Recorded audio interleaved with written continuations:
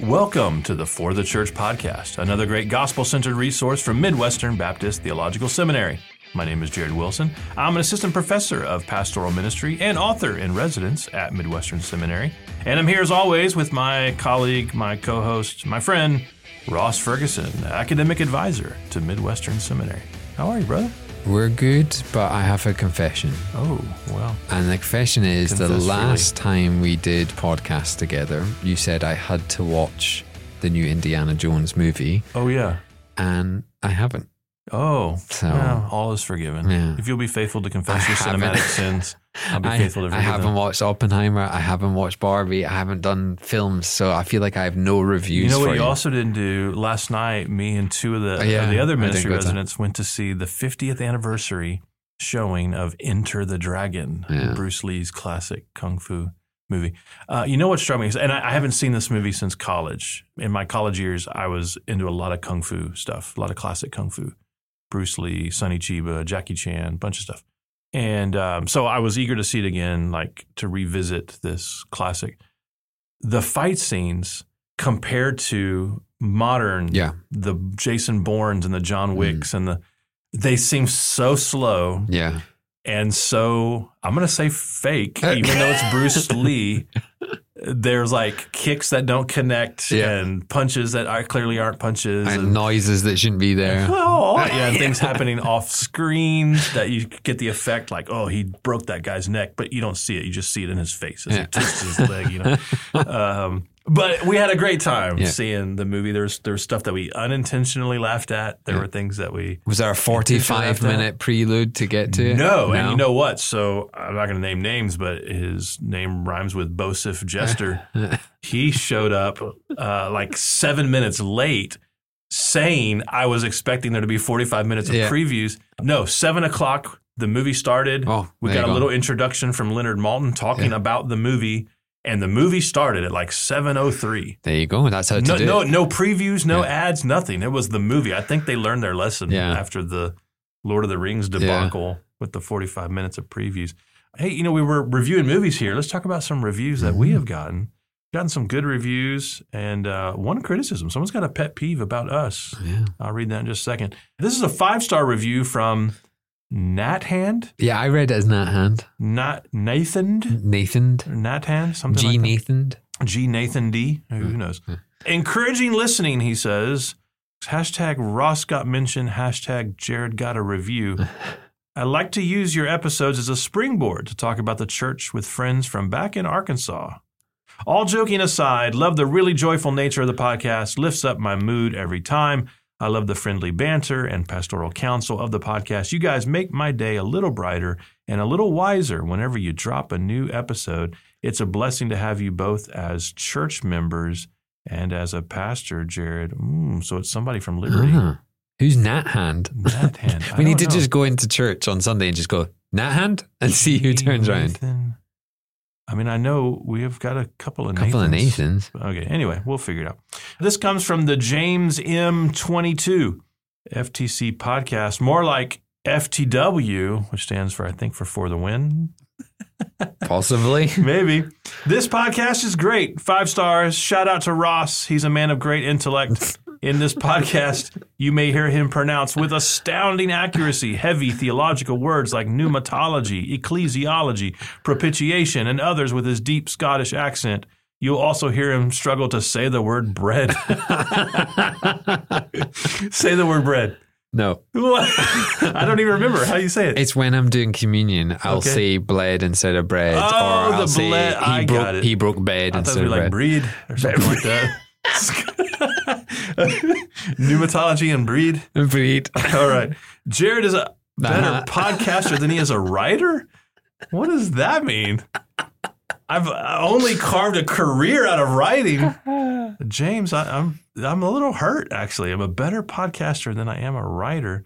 Read into that as little or as much as you would like. I would like to read as little as possible into that. Seriously, though, I'm just assuming he's joking. I don't. I have enjoyed this podcast over the last month or so since I've started listening.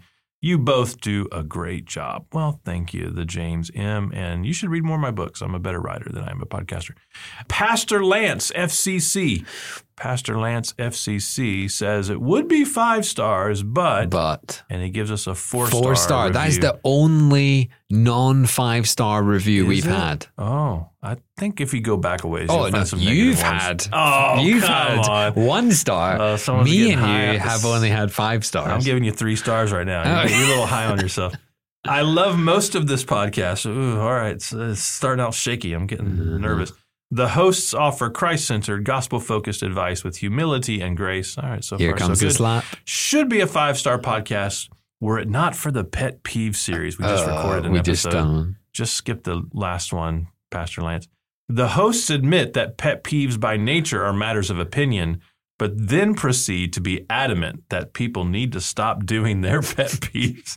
Well, that's what a pet peeve is, man. I don't know. It would be bad podcast if we were like, hey, if you think about it, maybe you could not do this. I listen every week, he goes on to say, and can't wait for each episode to come out. Keep up the good work for the church and for Christ. Well, thank you for the 4 stars, Pastor Lance. And you'll be happy to know, so we just recorded a pet peeve episode, which would actually have come out last week, I guess, according to the schedule. You probably skipped that episode, but you'll be happy to know that's the last. We're not doing any more pet peeves. Nope, no more pet peeves. They're actually a very popular series, I think, but Can I have a pet peeve about Pastor Lance? Our pet peeve is... I have a pet peeve of Pastor Lance. Okay. Pastor Lance does not like the pet peeve episodes. And then he says, I listen every week and can't wait for each episode to come out. Which one is it, Pastor Lance? Do you love every episode? Okay. Or not every episode? I have a pet peeve about that. I think like your yes be yes and your no be no.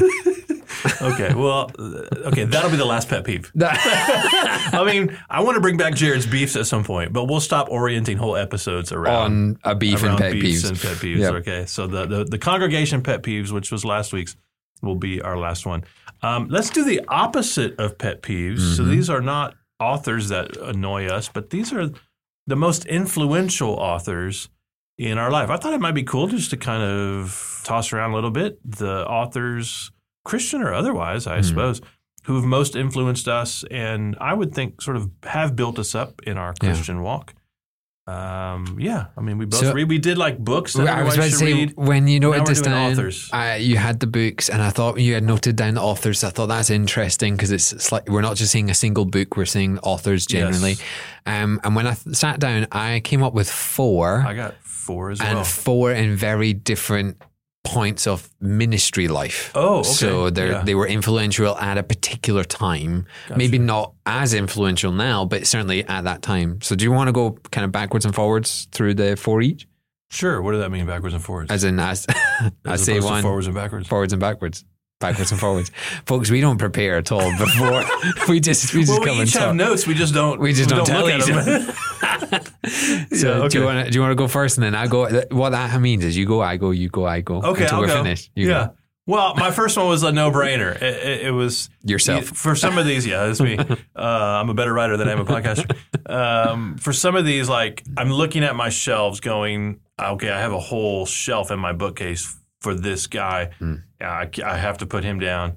And others like you, I can look at certain points in my life and go, this is the guy. So I'll talk about that a little bit as well. But there's one that's just all-encompassing from childhood into adulthood, who I just consider my master in some ways, especially in terms of literature, and it's C.S. Lewis. I don't know how I could not include C.S. Lewis. I remember reading the Chronicles of Narnia as a kid in my uncle's guest bedroom, which he had set up as a library with all these winding bookshelves. Like, it was crazy. As a little kid, it felt gigantic, and I'm sure it really wasn't a big room, but he had all these bookshelves, and I sat on the floor and devoured over a family vacation to their home the Chronicles of Narnia. And then in high school, my grandmother gave me a copy of God in the Dock, collection of essays, and particular essays in there, like Myth Became Fact and things like that. Just, it was like putting on glasses for, and be like, oh, I didn't realize I couldn't see that well. Lewis just did something and continues to do something for me. Every time I read him, I want to write like him. I want a career like his in terms of like he does fiction, nonfiction, criticism, different things. I want to be varied like he is varied. I want to be prolific like he's prolific. And the impact of Lewis, I just think we could go on and on this whole podcast about C.S. Lewis, but He's just the pinnacle for me. Yeah. My first of all, I'm going to start right at the beginning of ministry. Okay. So I'm going to kind of work through the podcast through ministry today. Okay. And so the first author that was influential to me in ministry was John MacArthur. And there's a particular reason for it. So when I entered the ministry, I was in my early 20s, hadn't gone to seminary, and, often felt out of my depth in terms of writing sermons and different things. And I found MacArthur's commentary series make it very clear, don't agree with everything that I was reading, and you don't have to agree with everything of an author to like and be influenced by that author. But his commentaries I just found so easy to follow. The fact that they were verse by verse, that they were often word by word, and it just really helped me understand. So a lot of commentaries you don't necessarily read from cover to cover, but I found that I could with MacArthur's in those early days. And particularly I found that when I would struggle to understand things myself, MacArthur would give one view, and it often gave me the courage to research a little bit more. Actually, this might not be as complicated as I first thought. So if I read MacArthur, I thought, I'm not sure if that's what it means. I would feel the confidence to go and read somebody else, or if, that's great, let me see if other people agree with that. And I just found his commentary series really accessible. And so you're going back into my first set of sermons, of just being able to go, actually, there is a commentary series that I feel like I can get quite a lot from. So it influenced my early preaching, not always positively. And I think sometimes you can be negatively influenced by something, but it was certainly still influential in my life. I was probably more hard-lined in the early days. And again, probably because I was reading a lot of MacArthur. MacArthur does tend to be a little bit more on the hard-line side of things. Yeah. But just generally being able to open a commentary and gain confidence was very helpful to me. And I would definitely say was a kind of companion in the early years of ministry. So this is an interesting setup for my next influential author. You mentioned commentaries. And like a lot of guys who have a lot of books, I've got all these sets.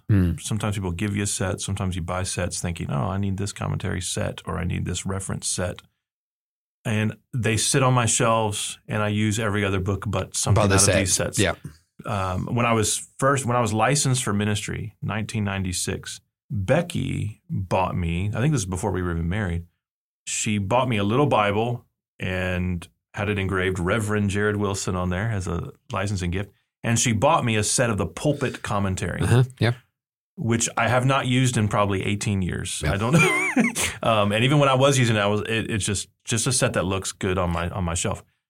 But there is one voice that I use almost in I consult him in every sermon, even if I don't quote him.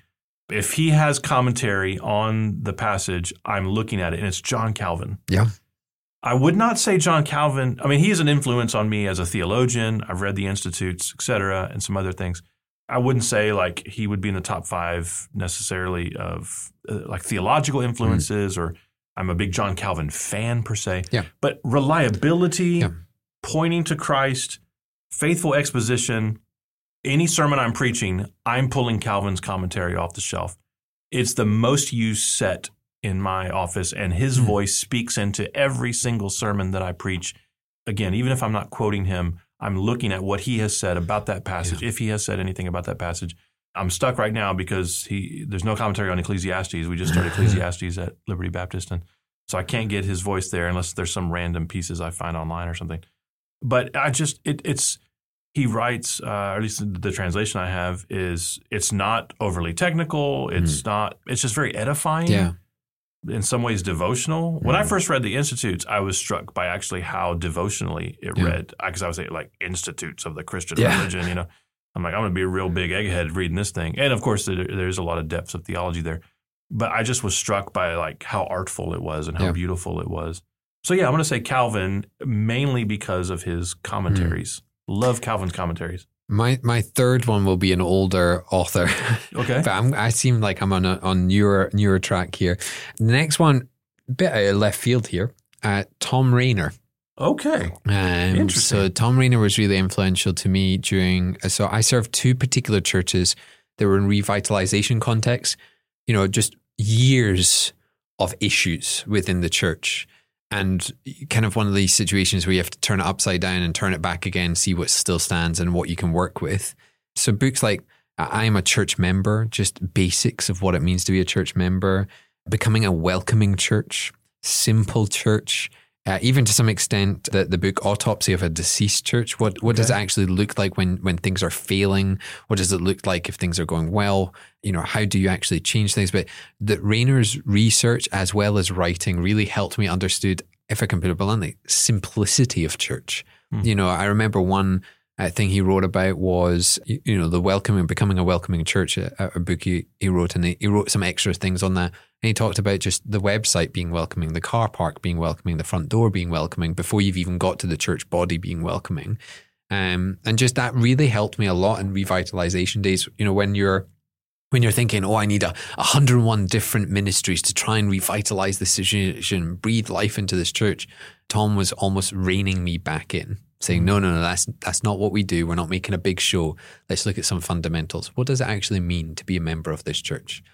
And how does Christ flow through us in our welcoming to others? How do we make church simple again, where it's the love of Christ, love of his people, and loving of the lost? So he was really influential and kind of almost reining back my youthful naivety of trying to revitalize a church through events and ministry, where Rainer's books were helping me kind of understand that it doesn't need to be like that. And in fact, actually long-lasting revitalization won't be like that. It will be returning to the simplicity of basic church doctrines. So Rainer's up there. I've also used his I'm a Church Member book in multiple talks and in multiple avenues and share it regularly with people, but specifically the Becoming a Welcoming Church, that was really helpful. All these books are really small and kind of really easy to kind of access.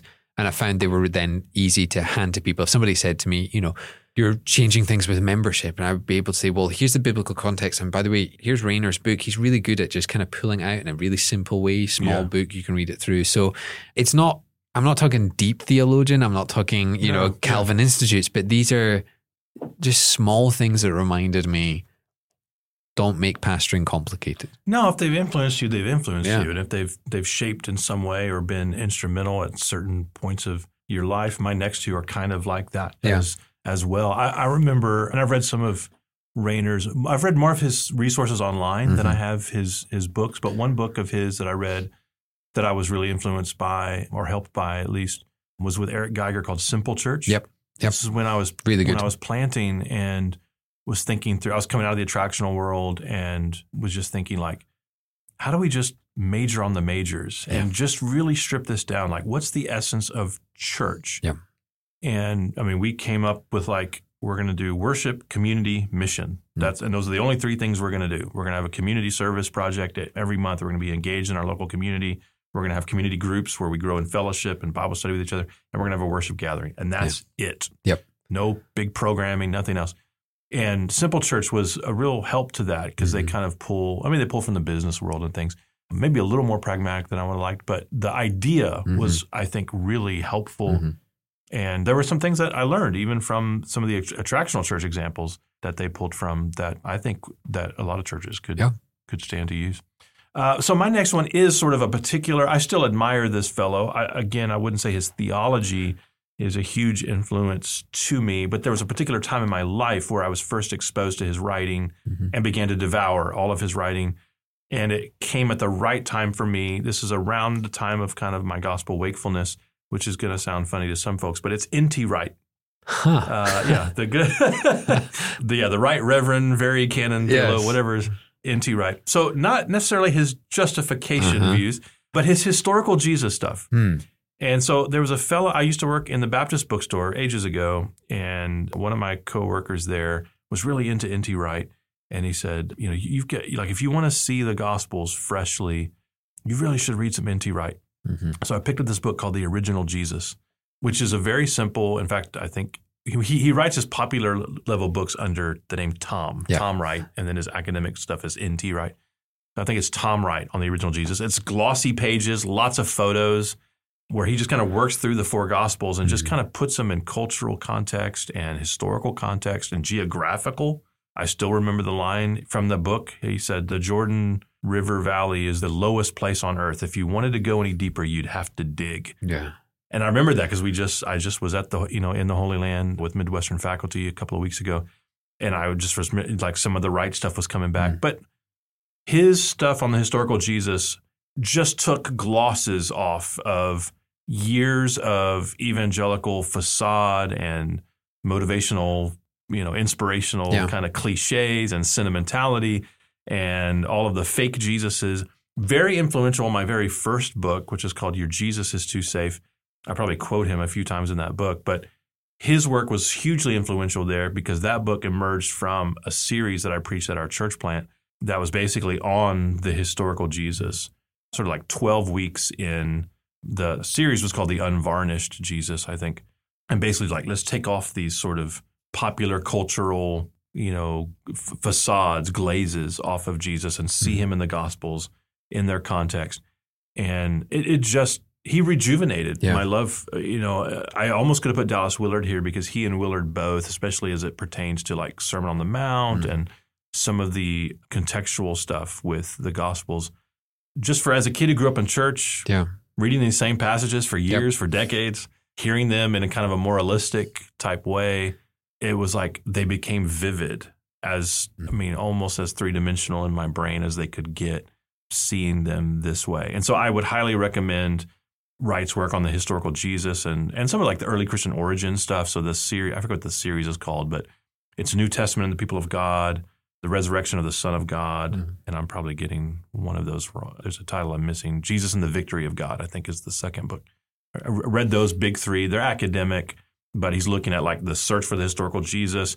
He's one of the few sort of respected historical, historians in the kind of Jesus seminar type stuff that actually, believes in the historicity of the resurrection and the basic tenets of Christian orthodoxy and those sorts of things, which is, stunning. But his work on the resurrection in particular, the resurrection of the Son of God, that big book, I would so recommend that if you just want to really know your stuff about how and why Jesus was raised and how we can really trust that Jesus was raised bodily. It's interesting. For my next one, I was thinking about as I was coming out of early revitalization. So the church it's been simplified. It's starting to grow. What was I reading a lot at that time and what was really helpful? And if it was a single book, I would have said The Reformed Pastor Baxter. That's when I read it, kind of coming out of that. So this was several years ago.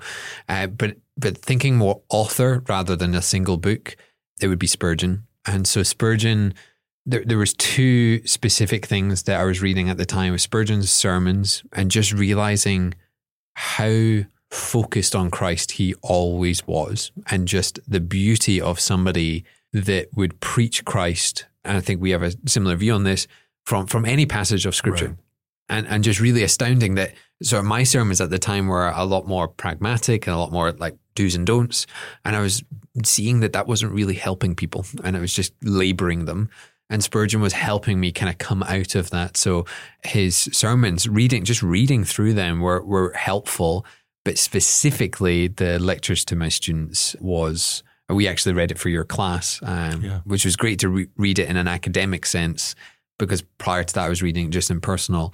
But the thing that strikes me every time when I read Spurgeon is that he doesn't seem to labor over the job. Like it seems to be a joy to him to write and to plead and to preach and to engage. And we're sitting right next to the Spurgeon Library. Yeah. And I'm not just saying this because this is where we're sitting, but it is astounding how much he took in and how much he gave out. And to me, kind of positive revitalization, things are getting stronger in the church, and realizing pragmatism isn't going to take me very far. Spurgeon really helped me in his writing to have a depth to what I was seeking to do. That's good. And that depth was ultimately Christ-centered. So for me, Spurgeon was my push into all things Christ-centered. But Baxter was kind of there too, but it was more just the Reformed Pastor book specifically. But Spurgeon was the one. And I know we have just published, I think, as a seminary, or Dr. Chang or Dr. Allen have just published the Lost Sermon. I think it was Dr. Chang published the Lost Sermons of Spurgeon. Yes. Haven't read through that yet. I'm looking forward to kind of working through that. That's excellent. Well, and Jason Allen, our president, has just released a new edition of Lectures to My Students. Yeah. Some of the I think some of the language is updated, and we're using that now as the standard text in my class as well. Last one. Yeah, my last one. This guy's just a gift to the church. As I look at my shelves and I think back on ministry and Christian life and just think at every step of the way when I was wrestling with a particular topic, a ministry issue, everything from like, how do I know I'm studying the Bible right, to I've got people in my church who are charismatic and they want to know why we can't have speaking in tongues, and like, what do I do about that? Any question, any topic, any issue, ministry, theology, commentary, cultural, this guy's been there every step of the way for me. I think he's the MVP of modern, of the gospel-centered movement. It's D.A. Carson. Oh, yeah. I mean, D.A. Carson, he kind of flies under the radar a little bit. Because he's not a big showy guy. He gives good, conference messages and things, but he's not a fiery preacher. He's not a John Piper. He's not, but he's just been so faithful and so reliable. And I mean, I can go back 20 some years, and I remember the first book of his I read, which is not what I would recommend as somebody's first introduction to him, is Exegetical Fallacies. And again, I think this was a bookstore recommendation. I'm just with a bunch of Bible nerds at the Baptist bookstore, and somebody was like, "You got to read Exegetical Fallacies." I'm like, "All right, sounds like I don't even know what that means, but I'll read it." And I got to the end of the book, and I thought, I don't even know if I can read the Bible again because all these things I do wrong. It was basically, it's a list of all the ways we misinterpret the scriptures, but it strengthened me and helped me be on guard against these, anachronistic fallacies and just all these other things that I would try to do. And then, in the nuts and bolts or just in the nitty gritty of ministry, Carson's work is there. His short book on Philippians, his short book on 1 Corinthians, his commentary on John in the Pillar series. I mean, it's just so much that he's just tried and true. I mean, he is the MVP for me. I go back, and he's not showy, so I don't have a bookshelf that's like, he's all the Carson books. He's just sort of peppered all over the space. He's in my commentaries. He's in Christian Living. He's in the Bible study. He's in Cultural with the Gagging of God. He's in all these places. And I've read all of these books, and I have to go, Carson. Yeah. He's been there every step of the way. Yeah. It's sort of like when you only saw one set of footprints, it was then that Carson carried you. He's just a gift, and I don't want to overlook him, so I'm going to put him at my fourth spot. He edited a whole Bible commentary, and I use that fairly often, simple, accessible. I love, by the way, his conference speaking. I went to a conference once, and everyone says be dynamic, engage with your audience, all this sort of stuff. He just stood there and said, and he didn't move from the pulpit. There was no dynamism. He went, "I've got 20 points. It's 1 hour. Buckle up. Let's go." He'll take his glasses off. That's about the variation you'll get. Yeah, but it is come around and kind of stand by the side of the pulpit. Yeah. Astounding speaker. Okay, I have a caveat before this one. Oh, all right. I like it. I have not just said this, okay? I've not just put it in for the sake of putting it in. Okay. Yourself. Oh, my word. So I have literally put in my notes, Jared C. Wilson. Oh, okay. All right. And folks, I've not just said this because he's across the way from me or because he's paid me under the table for this, but genuinely, I did the same thing as you. I looked at my shelves and I thought, through the last 10 years of ministry, who have I read and who have been influential at different times? And where you're saying Carson has kind of like petered all the way through your bookshelves, I was thinking about it. Through the last 10 years of ministry, your books have come up at different occasions and have been things. And there's three things I would say is number one, for me personally, I struggle with books that don't point me to Christ at each point. So I really struggle with try this, do this, think this, and it's not overtly Christ-centered. So that's a book I struggle with, where evidently your books do the exact opposite of those books. And it's something that I've always found in your books that when you read, it's just so easy to get to Christ. And that is our answer to all struggles. Yeah. It is also our answer to all joys. So that's number one in terms of influence me. When I read it, I think this is just easy to read because it's always taking me to Christ. It's not that it's your writing's amazing. I'm a better podcaster than I'm a writer, apparently. But it's the pointing to Christ. Like that's the best we can do is point people to Christ. Second thing, Pastor's Justification was huge for me, just reading through it. I read it actually at the same time as Unparalleled.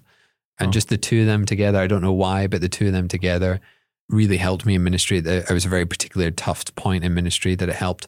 And then during class, just a year ago, we did gospel-driven ministry, which I used to call something else. And I'm not allowed to call because someone else nicked that name. But for me, here's the thing. When I want to read and I want to be influenced by that reading, I want to know where it's taking me before it's taking me there. Does that make sense? I don't know. As in, for instance, when you're reading Carson, you know you're going to get something deep and theological. You just kind of know that's how he writes. With Lewis, you know you're going to get a bit of realism because of his journey to faith as well. I think when we read your books, we know we're going to get the gospel. And it's almost like that is that excitement of what am I going to see in Christ here? What am I going to learn about Christ? How am I going to be pointed to Christ? And so like on my bookshelves, we're building a collection. I buy from all the people that get rid of your books. Of course. So, you know, that. No shame in that game. And if I have duplicates, I pass them to my mother. That's her birthday present. Here's another Jared C. Wilson. But I'm not just saying that. I think there's several guys in the Pastoral Training Center, I know they've shared this, that when we read your books, we are pointed to Christ, and that's what we need. And I think every pastor serving, and I think over the last 10 years, you need that reminder almost weekly of just where are you looking and who are you looking at to look at you? Is it the congregation, the attractional side, or is it Christ? And you're doing this for Christ and he's looking to you. So yeah, I'm not just saying that.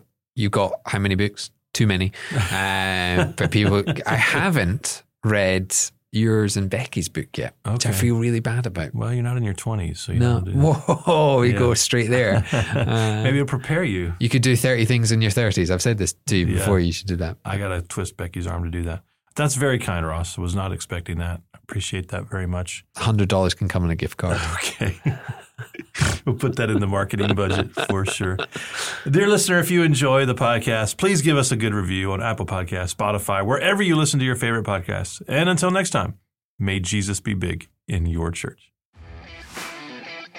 You've been listening to the For the Church podcast, hosted by Jared Wilson, found online at ftc.co. This resource is brought to you by Midwestern Baptist Theological Seminary in Kansas City, Missouri, where we train leaders for the church.